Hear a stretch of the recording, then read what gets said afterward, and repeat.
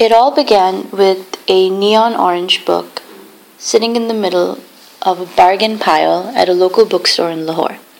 I'm talking about Geert Lovink's Uncanny Networks, which is a book about new media, and the title of the book goes on to say, Dialogues with the Virtual Intelligentsia. Why did I pick up the book? Because I tried to collect my thoughts in a blog called Catalyst Woman, and the three areas I like to talk about or read about or share information about is technology, educational technology, and the arts. Lovink's book goes into a very interesting area. It talks about new media versus old media. And what I found really interesting about his book was that he sat down with quite a few people, did interviews, and asked them about where networking or dialogue between people via the internet is going. But this was back in 2002. Now, so many years later in 2014, thought it'd be interesting if we perhaps pick a chapter, pick a topic every week or so and set that against what's happening right now. Have things changed? How are those predictions correct, incorrect, off the mark completely? Or perhaps something new has evolved that they could not see it coming. What I really find interesting about Lovink's aspect when he came up with this book was the fact that he used the interview format. So what we're going to talk about today is how he begins his introduction, and he even talks about the fact that he used a interview format.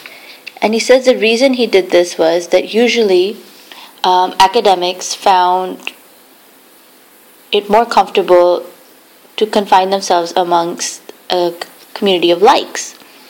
And what an interview does is it breaks down a lot of barriers and forces you to talk to the public. And I found that great. And so he conducts this self-interview written, and it's called The Art of Electronic Dialogue. And, he really, starts way back. He starts about VCRs, fax machines, everything. And since technically he's a media theorist, he says, well, yeah, but he used the interview format to create a royal space, as he calls it, a space where people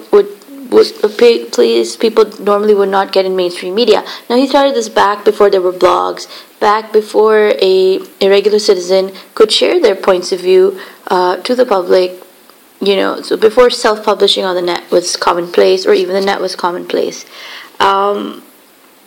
And what's interesting was that he had conducted over 120 interviews, and that gave him a lot of practice back when he was running a radio show.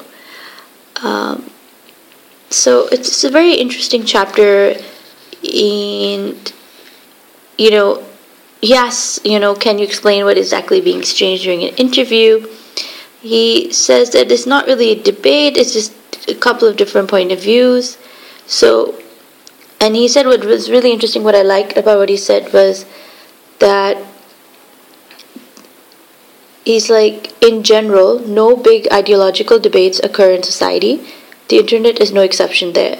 I'm not enough of a believer in technological determinism to think that the global dissemination of a dialogical medium will eventually spark real discussion guaranteeing social change. Saying so, I don't think that just because we have this fancy new technology, it's going to cause change, and that's so change is going to change all of society, and it's going to be positive.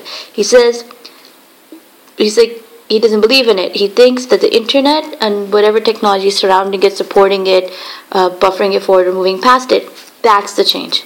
So I think this kind of goes back to, if I step away from the book for a second, where we are right now in society. 2014, we belong to a couple of generations that have grown increasingly comfortable with, and now we cannot even think of spending a day without different types of technology. It could be an iPhone, it could be an iPad, it could be a tablet, it could be what have you, it could be an ATM machine, it could be your phone.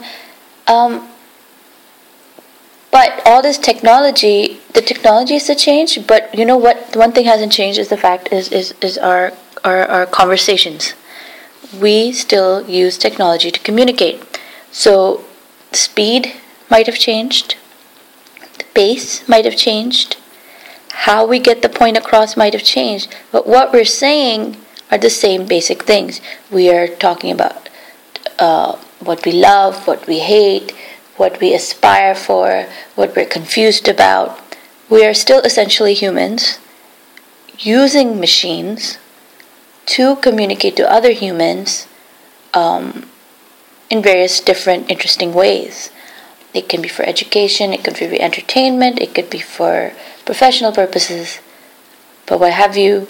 It doesn't need to have a higher goal. It's just a way. It's a conduit for communication. So with this, I'm going to end my first podcast, and I hope the next time you tune in, we'll go a little further into Levink's book and perhaps share some news and interesting tidbits from the day. Bye.